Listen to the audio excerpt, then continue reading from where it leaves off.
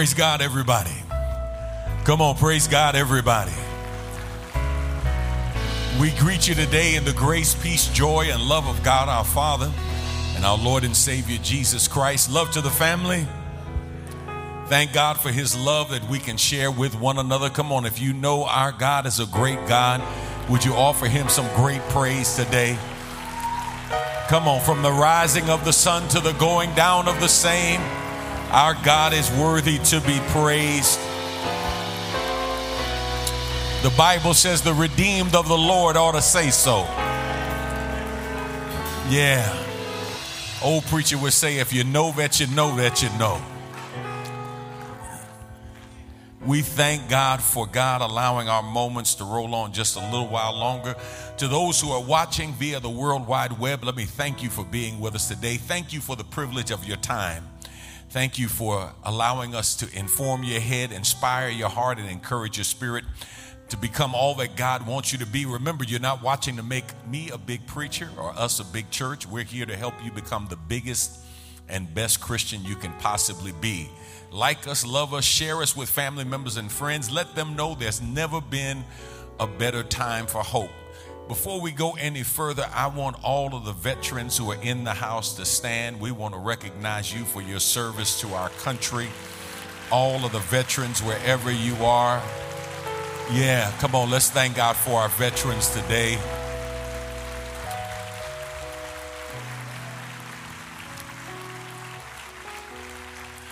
Now, tonight on Real World, Real Talk on my show on KTSU, we're going to be focusing on Veterans Affairs and benefits for veterans. Newer veterans don't have near the struggle that older veterans had, but these veterans have been struggling to get their ratings up. It's cost them money. It's cost them medical care. And to be honest with you, it is a travesty. It is an injustice what our country has done and not done in support of our veterans. And so on tonight, we're going to be talking about the PACT Act and some things that have come down on the federal government side since January. A lot of people still don't know that these benefits are available. So if you know a veteran, man, please have them tune in, not just for veterans, but for their surviving spouses and their surviving dependents. They're literally going back and recalculating now retroactively money that these veterans should have gotten for years and did not get. And so we're going to be celebrating our veterans on tonight and talking about that and taking questions and helping connect people with what they stand in need of. I want to congratulate all of the students and parents who came out this weekend for the Horace Scholarship Fair. Our church was one of the sponsors of this with the Horace Scholars and Horace Academy, and Dr. Dorsey is one of our main contacts with them. And we were at the A-Leaf Independent School District Talent Center on Friday. We were at Booker T. Washington on yesterday for the HISD students. We got to do a better job, but let me just say this. We had distributed over $20 million in scholarships on the spot to our young men and young women. There were schools there. They could bring their transcripts. They could bring their SAT and ACT scores. And schools like Payne College and Texas Tech, Prairie View was represented on Friday. Livingstone College, Howard Payne University were all present. And literally they were giving admissions on the spot and then scholarships on the spot. And we saw some young people walk out who had no idea how they would pay for college with a full scholarship to colleges. So HBCUs were in the house. PWIs were in the house as well. So it was just a great 2-day event. And I want to thank my wife for giving great leadership and helping to coordinate that. And again, looking forward to the great things that's going to happen in the lives of these young people. Last year, we had a young lady from Yates High School. She was Miss Yates, and she was trying to figure out where she was going to go to college. Her mother was fighting cancer, and they came on last year, and she ended up getting a full 100% scholarship to Livingstone College. And earlier this year, her mother passed away from that fight with cancer. But she lived to see and make sure her daughter got into college, and her tuition and everything is taken care of. And so we're thankful for that. Amen. I want to thank all of those who are part of our discipleship team. The I Will discipleship groups have been absolutely tremendous. For new members who have joined in between our Rooted and Grounded sessions, they've been able to connect with people, and that has been such a blessing. We've got Purpose Driven Life coming up in January. Now, I heard somebody say something, and you know, sometimes I understand that we talk before we think, right? Sometimes we need to put our mouth in park and let our mind get in gear first, right? And somebody said, wow, we doing Purpose-Driven Life. Well, we did that before. Man, we did that before like 18 years ago. Wait a minute. And they said, we did it before. Like somebody said, let's read the 23rd Psalm. I ain't reading the 23rd Psalm. I already read that before.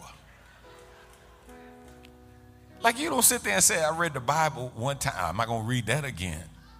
That thing might change my life. You know, you know, listen, we have selected these various curriculums and are moving them to a church-wide level because it has been demonstrated, testified, and proven that these were life-changing events. And here's what you need to understand. The question is not, is God speaking? The question is, are we listening? And many times we hear differently depending on what we are going through in life, right? So there's some stuff you may hear you might have heard Purpose-Driven Life in your 30s, but it sounds a whole lot different in your 50s. You follow what I'm saying? So I want you to be open to what the Holy Spirit wants to do, and how God wants to use you to be a blessing to somebody else. Don't forget, you've got to do Rooted in order to come to Purpose-Driven Life. Rooted is a prerequisite, foundational discipleship path that you have to go through before you get to Purpose-Driven Life. I want us to pray for the Gentry family. Brother Willie Gentry went home to be with the Lord. I want you to pray for his wife, Sister Gentry, and his daughter Hilda. You know, Brother Gentry is such a great, great man, great pillar in our society, in our community, lifelong educator, as was the rest of his family, and we certainly want to cover him in prayer. And then we want to remember the family of Reverend Darrell Rose. Reverend Rose's father, Pastor Gilbert Rose, went home to be with the Lord on last week. Both of their homegoings are going to be on Saturday, the 18th.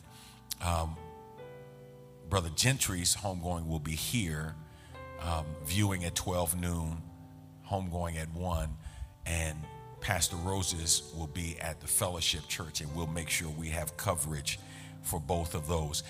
Man, I'm so happy to see all of our visitors here. Let me just recognize a couple. First of all, I'm grateful to God for this man. He's a friend, one of, if not the fairest judge. If you ever are in his court, you just smile because you know you're going to get a fair shake. He stands for justice. He stands for right, regardless of race, creed, or color. And I'm happy to be able to call him a friend. Judge Mike Engelhardt. Stand up, Judge.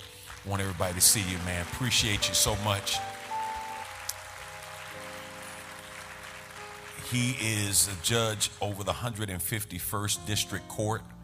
And you don't have to worry about voting for him until March. But he just wanted to come by and visit with us on the day. And I'm grateful for him coming and sharing with us. Yeah.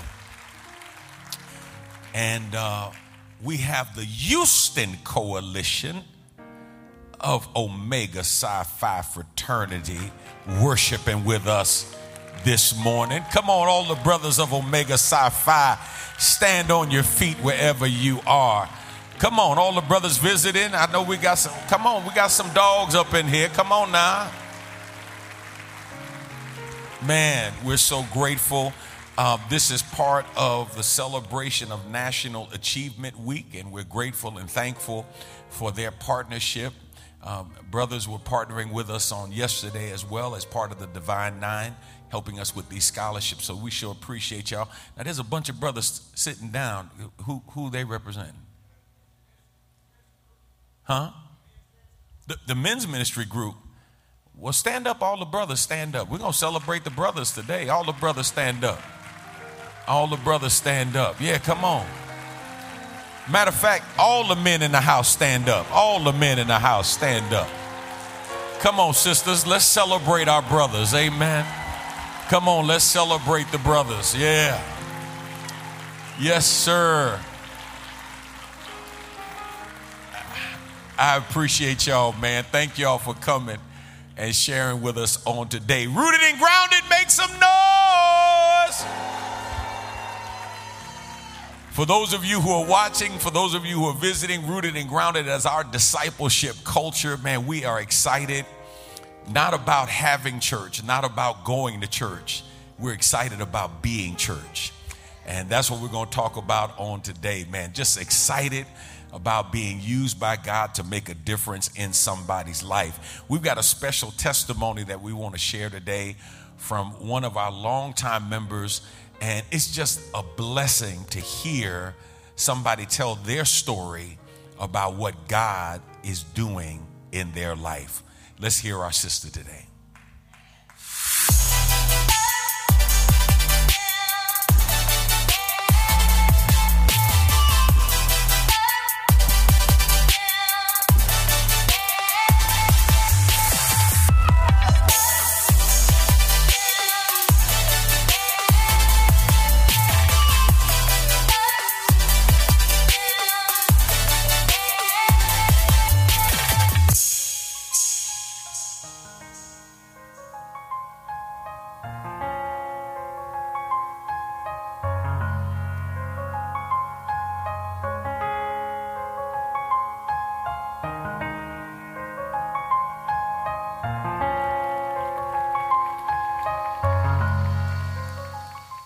I have been coming to Good Hope over 40 years.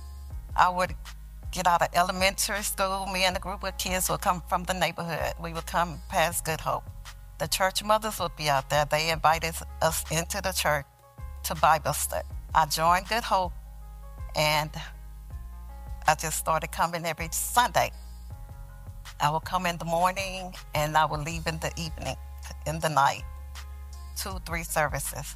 And later on, I got baptized by Reverend Kimball. And I kept asking the Lord to show me how to be more involved in the church, because I was not involved in the church. I would just come as a silent member. So I was reading about Rooted and how the experience would lead me into knowing how to get involved with the church. Therefore, I joined Rooted and Grounded, and I started the meetings and the journaling. And the first meeting with my facilitator, I was watching her passion about speaking about God. And I was thinking, I wonder how long does it take for that feeling to know how passionate you can be about God. One day, out of the blue, I just got overwhelmed with feelings. And so I didn't understand it, but I could feel the Holy Spirit coming, because I asked God to send the Holy Spirit to me and to show me how to have that compassion. Strongholds. Oh my God. My strongholds. I didn't realize those things were called strongholds. I didn't realize I was holding them so hard and close to my heart. I was able to know that I have to let them go. I cannot let them control me. because the strongholds were really draining me and pulling me back and stopping me from doing things I wanted to do. A lot of things that I wanted to do to serve God more, those strongholds got in the way. There was a lot of outside things that were holding me back. But now I'm able to know that the Holy Spirit is with me, God is with me, and I'm just overwhelmed with the feeling and the passion that I have when I just couldn't understand how my facilitator displayed that. I didn't know how long it would take, but I understand that feeling. And I'm so grateful for the rooted and grounded that I know that God is with me and God has covered me and will be with me forever. Yeah, come on, let's thank God for Sister Ware. I want to thank God for her facilitator. Just happened to be my wife, was her facilitator. And I want everybody to know, whether it's Rooted or Purpose-Driven Life or I Will, discovery seminars, man, everything that we do is intended to help you be the best that you can possibly be. It is far, far, far more important for you to be who God has created you to be than to come and watch somebody else do what God has called them to do, and then you leave as if you were entertained. You do know most people treat church like they treat clubs. You know how folk treated clubs. Not that I've ever been, but folk have told me, when you go to a club, you pay a cover charge, right? And that cover charge, you might have a 2-drink minimum. That's what they told me. You might have a 2-drink minimum when you go in, get Topo Chico or something like that when you go in. Anyway, when you go in and you pay the cover charge to be entertained, right? And you want to hear the singing or the band, whatever it is, jazz, R&B, whatever the music is, you go in to be entertained.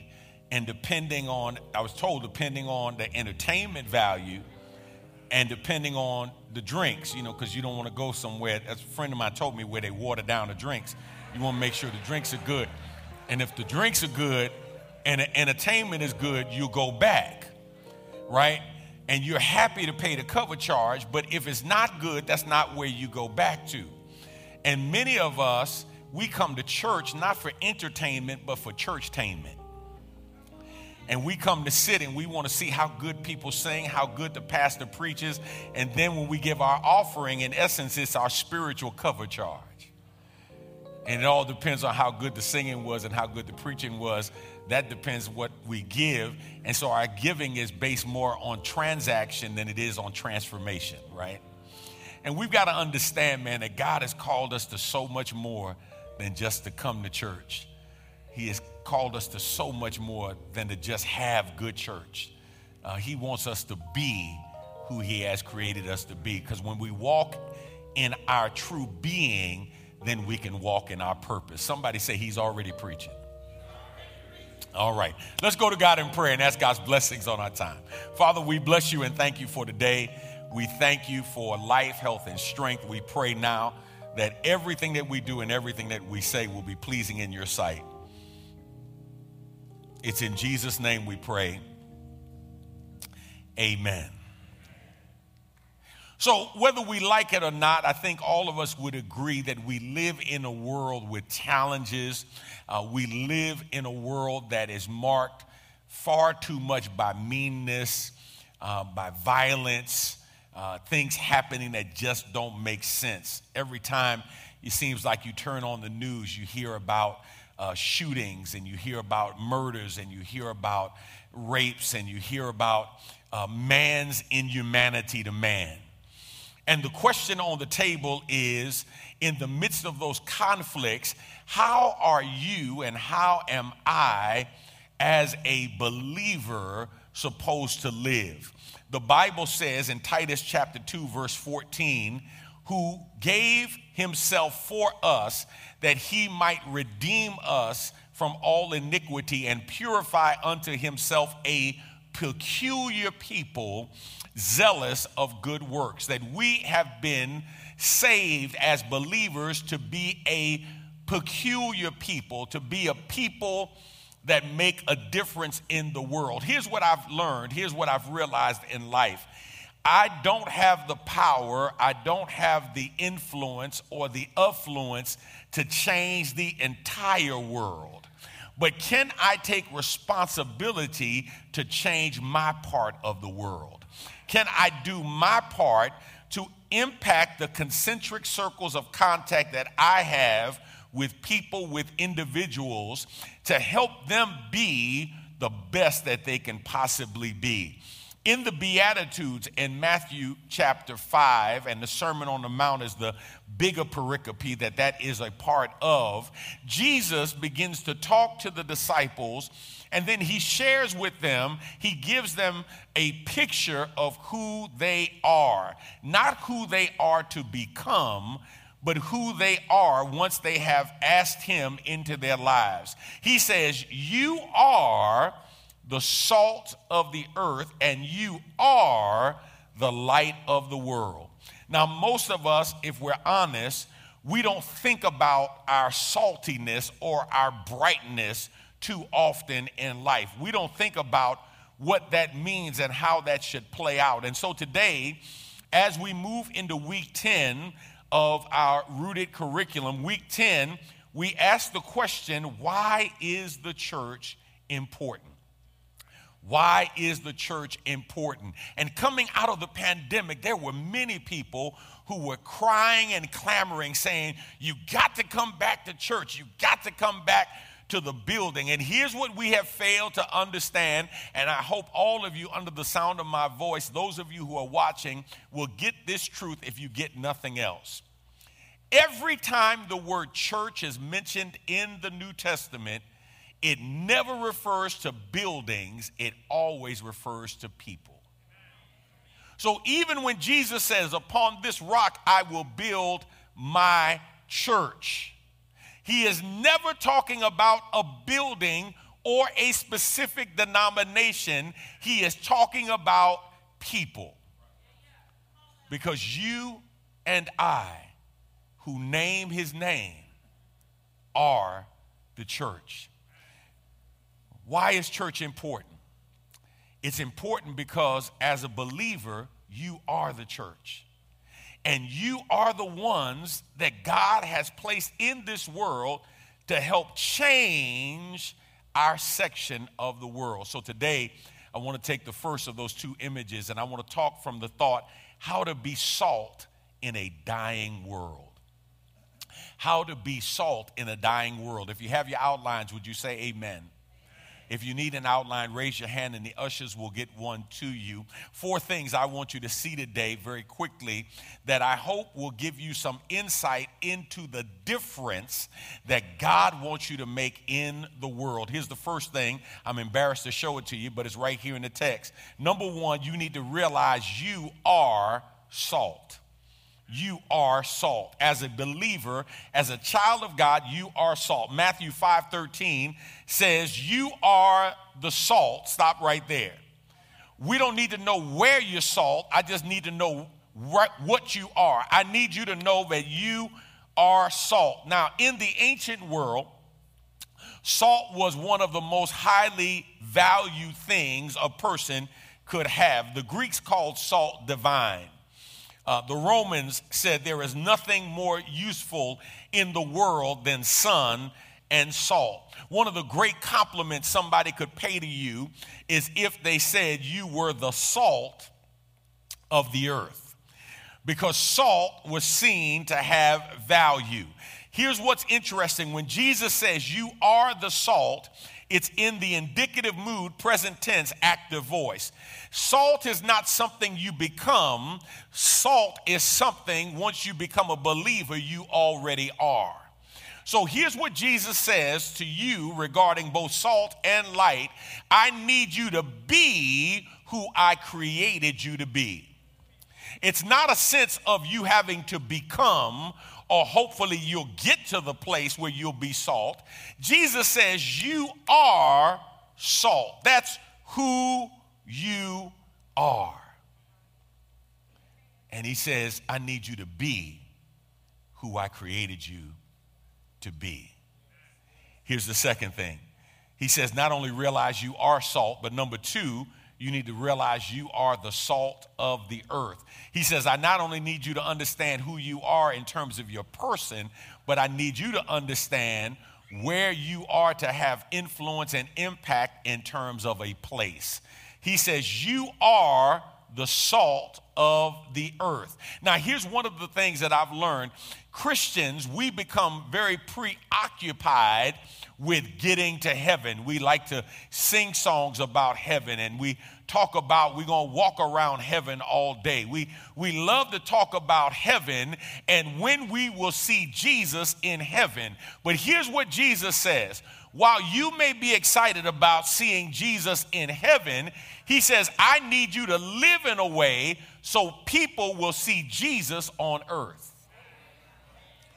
And people will see Jesus on earth when you realize that you have been placed here as salt to be the salt of the earth. Now, don't miss this. I don't need you to be the salt of the church. I don't need you to be salt in church. I need you to learn how to be the salt of the earth. I went to a facility, city of Houston, and we went to this facility on something else, and I noticed this big, tall stack of stuff. It was gray, and I'm looking, I mean, it's about 3-4 stories. I mean, it's huge. And I just asked the question. I said, what is that? And they said, oh, that's salt that we're going to place on the roads when we get bad weather. That's going to help people, fight black ice and not slip and slide on the roads. And we don't get enough snow to buy snow tires, right? And so they said, we want to make sure that people stay safe. Here's what I came to understand. That big pile of salt does nobody any good as long as it stays in that big pile, right? It's got to be distributed out on the hedges and highways, on the streets, on the byways, in order for it, to fulfill its purpose. We can sit in here and gather in here and be as salty as we want. But we do no good if our salt only shows up here and is never displayed in the world. Jesus says, you and I, we are the salt of the earth. Here's what we've learned. There are many different kinds of salt. There's kosher salt.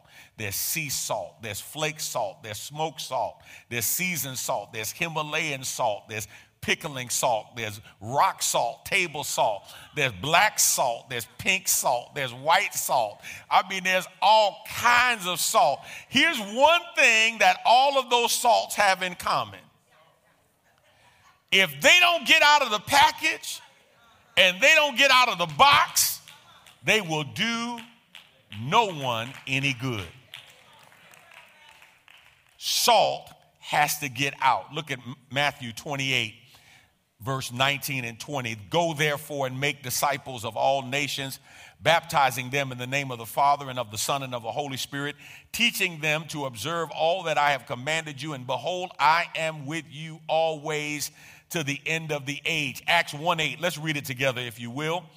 But you will receive power when the Holy Spirit has come upon you, and you will be my witnesses in Jerusalem and in all Judea and Samaria, and to the end of the earth. I'm telling you, my brothers and sisters, changing the entire world may be impossible. But if you just make up in your mind to be salt and change your little corner of the world, you can make all the difference in the world. Here's the third thing I want you to see. Number 3, you need to realize as the salt of the earth, you have the power to make a difference. Everybody say power. You have the power to make a difference. He says, you are the salt of the earth, but if salt has lost its taste, how shall its saltiness be restored? He said, there's something that should come out of you being salt. It's not just who you are, but salt is who you are supposed to be, and it should be part of your nature. Part of your nature. Now, Jesus, when he uses this salt as a picture of who we are, you got to realize he's using arguably the most valuable spice that the world knew. People literally bartered and traded and used salt as money. That's how important salt was. And Jesus says, you are the salt. You have the power to make a difference. Let me give you 3 ways that salt makes a difference and how you and I can make a difference. A, you must be a person of purity. See, salt was always viewed as something that was pure.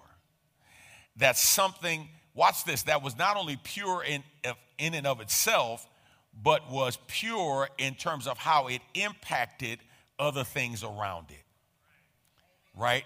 There was a purifying nature to salt. And God says if you're going to be salt, there are certain standards that you should have in terms of how you interact with people, how you deal with people. It should be standards of honesty and diligence in terms of your work and conscientiousness and moral standards. And none of those things should ever be lowered because you are walking in who God created you to be. You are the salt of the earth. And you doing what's right many times will help other people stop doing wrong. Just by setting an example of how it should be done and what should be said. When you're salt, you become that positive change agent.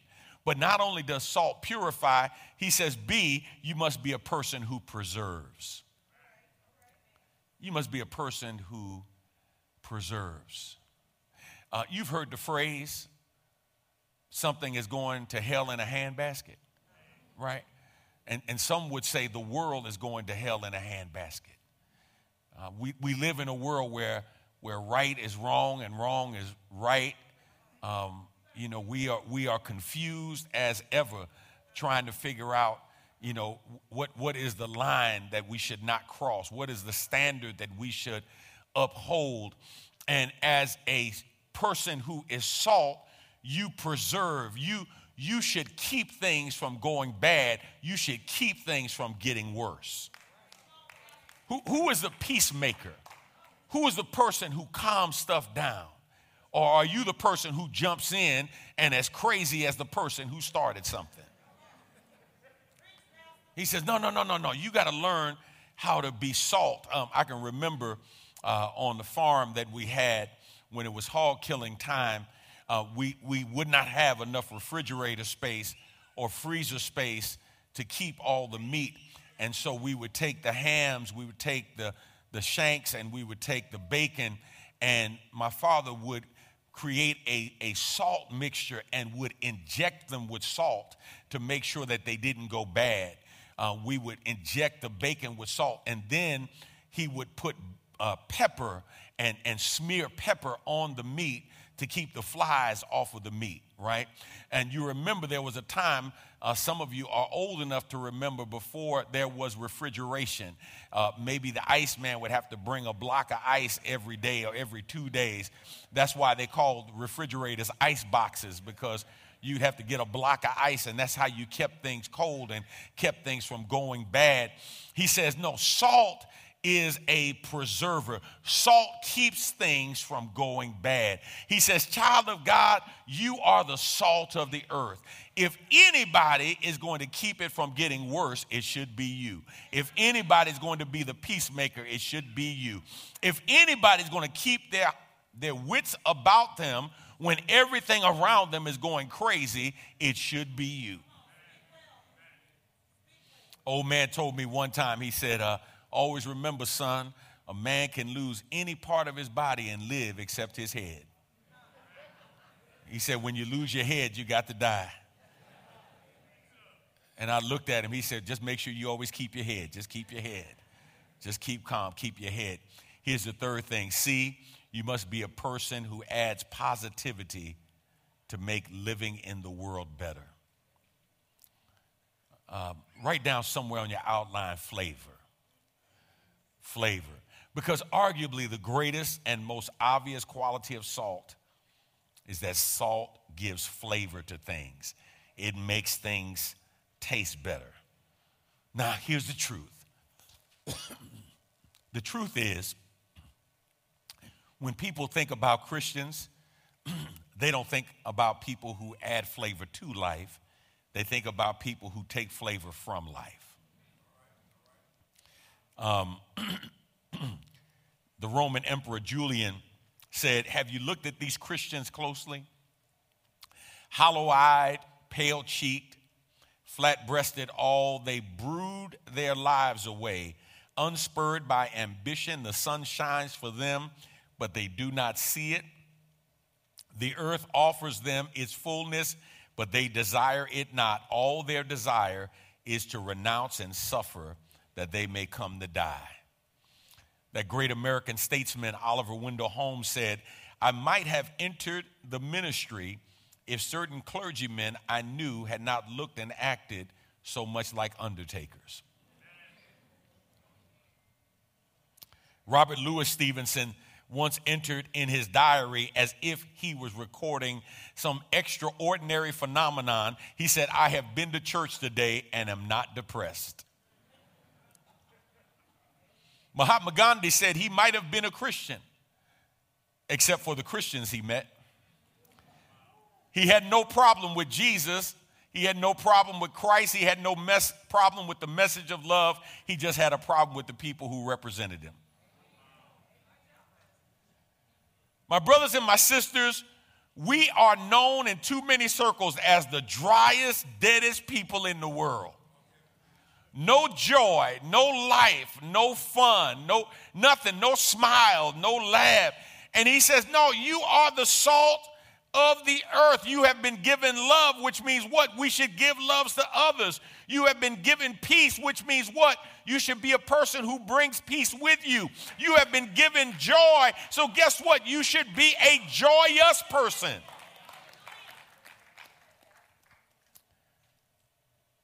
He says, just be who I created you to be.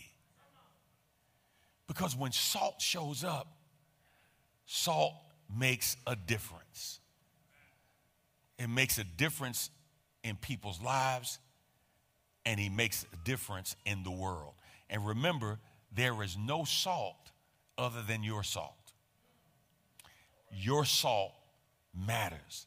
Your salt makes a difference. Look at Mark 9:50. Salt is good, but if the salt has lost its saltiness, how will you make it salty again? Have salt in yourselves and be at peace with one another. Colossians 4:6, let's read it together. Let your speech always be gracious, seasoned with salt, so that you may know how you ought to answer each person. Here's the fourth and final thing. Number 4, you must intentionally be salt by doing all the Lord commands you to do. You must intentionally be salt. Circle that word intentionally or underline that word. Look at the B part of verse 13, Matthew chapter 5. But if salt has lost its taste, how shall its saltiness be restored? It is no longer good for anything except to be thrown out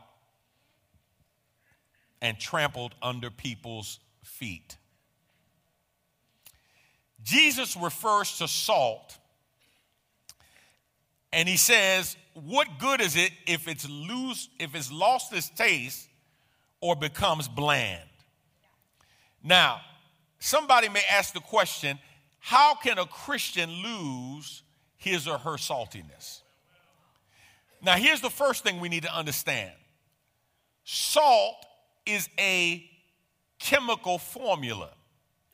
It is the result of combining one sodium with one chloride. So if you remove sodium or chloride from the equation, or from the compound, then you don't have salt any longer. So salt, by its very nature, cannot be broken down to the point that it loses its saltiness or it is no longer salt. What is Jesus referring to? Here's what Jesus is referring to. While salt cannot lose its saltiness, salt can lose its influence when it stops interacting with what's around it. So let me see if I can make it plain. If I put a box of salt up here, you might assume because it is a box of salt that it's salty. But you don't know if it's salty and how salty it is until you do what? Taste it. If it never is tasted, then you can't testify to its saltiness. All you can do is report what you see, but not what you have experienced. Here's what Jesus says. As long as you stay in the salt box and you never allow your salt to interact, influence, and impact, then you might as well have lost your saltiness. And you are good for nothing, because if the salt can't be salty, then there's nothing for the salt to do except be thrown and trampled under somebody's feet. Jesus says to you and to me, how much will we allow ourselves to be who he created us to be? So, for example, if you are around a group of people and they're speaking negatively about a person, place, or thing, they are excessive in their criticism of somebody, do you stand there and keep your salt in the salt box? Or do you start letting your salt out and saying, hey, man, there's another way. You know, it doesn't have to be that bad. Maybe, can you look at it this way, right? He says you can lose your saltiness. When do we lose our saltiness? If I am salt, when do I lose my saltiness? Can I tell you when you lose your saltiness? When you don't love the way God loves. When you don't live in a way that pleases God. When you don't pray.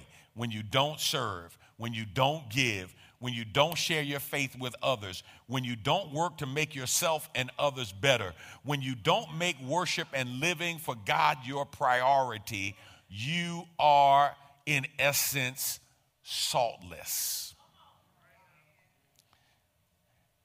It's not about who you are, it's about who you are being. Everybody get that? You get that difference, right? I can be salt and not be salt. So I've got to learn how to be who God created me to be. Why? Because uselessness is unacceptable to God. And in essence, here's what he says. If you're not the salt I've created you to be, then in essence, you are good for nothing. How many of y'all want to be a good for nothing Christian? Right? You say, wait a minute, what do you mean a good for nothing Christian? That's a Christian who comes to church but doesn't be church. You're a good for nothing Christian. You come to be entertained, not to be equipped. You're a good for nothing Christian. You come talking about what is God going to do for me instead of reacting or responding to what God has already blessed you with. You are a good for nothing Christian. When folk who need you to be salt and light are standing there and you refuse to be salt and you refuse to be light, you are a good for nothing Christian. You're good for heaven, but you're no good for earth. And Jesus says, no, I need you to be the salt of the earth and the light of the world. So if you have church and you go to church, but you're not being church, you are a good for nothing Christian. Look at James chapter 2, verse 18. But someone will say, you have faith and I have works. Show me your faith apart from your works, and I will show you my faith by my works. Go down to verse 26. For as the body apart from the spirit is dead, so also faith apart from works is dead. Faith without works is a saltless faith. So I want you to be the salt God made you to be. Because the salt that God created you to be is needed to make a difference in this world and in the lives of people. Stories told of a father who had 3 daughters. His daughters all declared their love for their daddy. One daughter told her daddy she loved him more than all the gold in the world. Daddy smiled and gave his approval. Next daughter came, declared her love to her daddy. She said, Daddy, I love you more than all the silver in the world. Daddy looked at her and smiled, gave his approval.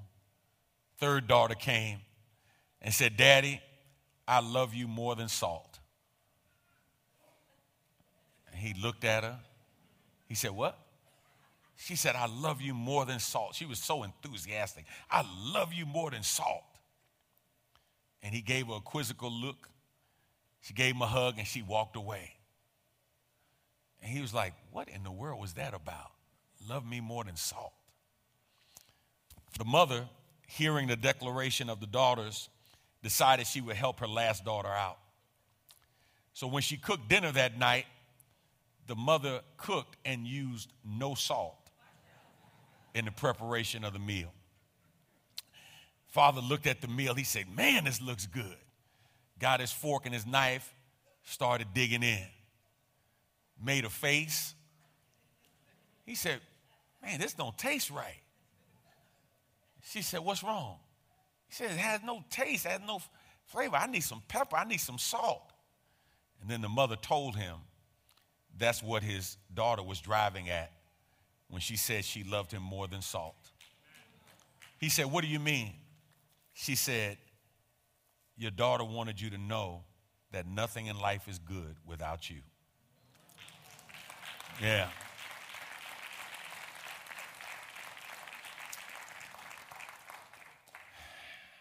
I want to encourage somebody today to be the salt that God made you to be. Can I tell you something I've learned? Our life group, we was talking about this past week. Sometimes you give up who you know you are to fit in with groups that you want to be accepted by. And I want to encourage somebody today to be who God made you to be. Because the world needs your salt. Your little corner of the world needs your salt. Your family needs your salt. Your job, your workplace needs your salt. Your school needs your salt. They need you to be who God made you to be. And if anybody wanted to check to see what kind of Christian you are, just ask them to follow and check and see the kind of salt you are in the earth. Let's pray. Father, we thank you. We bless you for today. God, there's a real sense that the church today needs to be a salt factory because the world is in need of salt. Too much salt is being stored and locked up at the church. Not enough salt is being sent out into the world. And as a result, the world is not salted or flavored enough that in many instances we see a darkening and a decaying of the world that we live in. I pray now, God, that each person under the sound of my voice would leave here with a personal charge to be salt and light so that we can help this world and our corner of the world be the best that it can be. We love you and we ask these blessings in Jesus' name. Amen.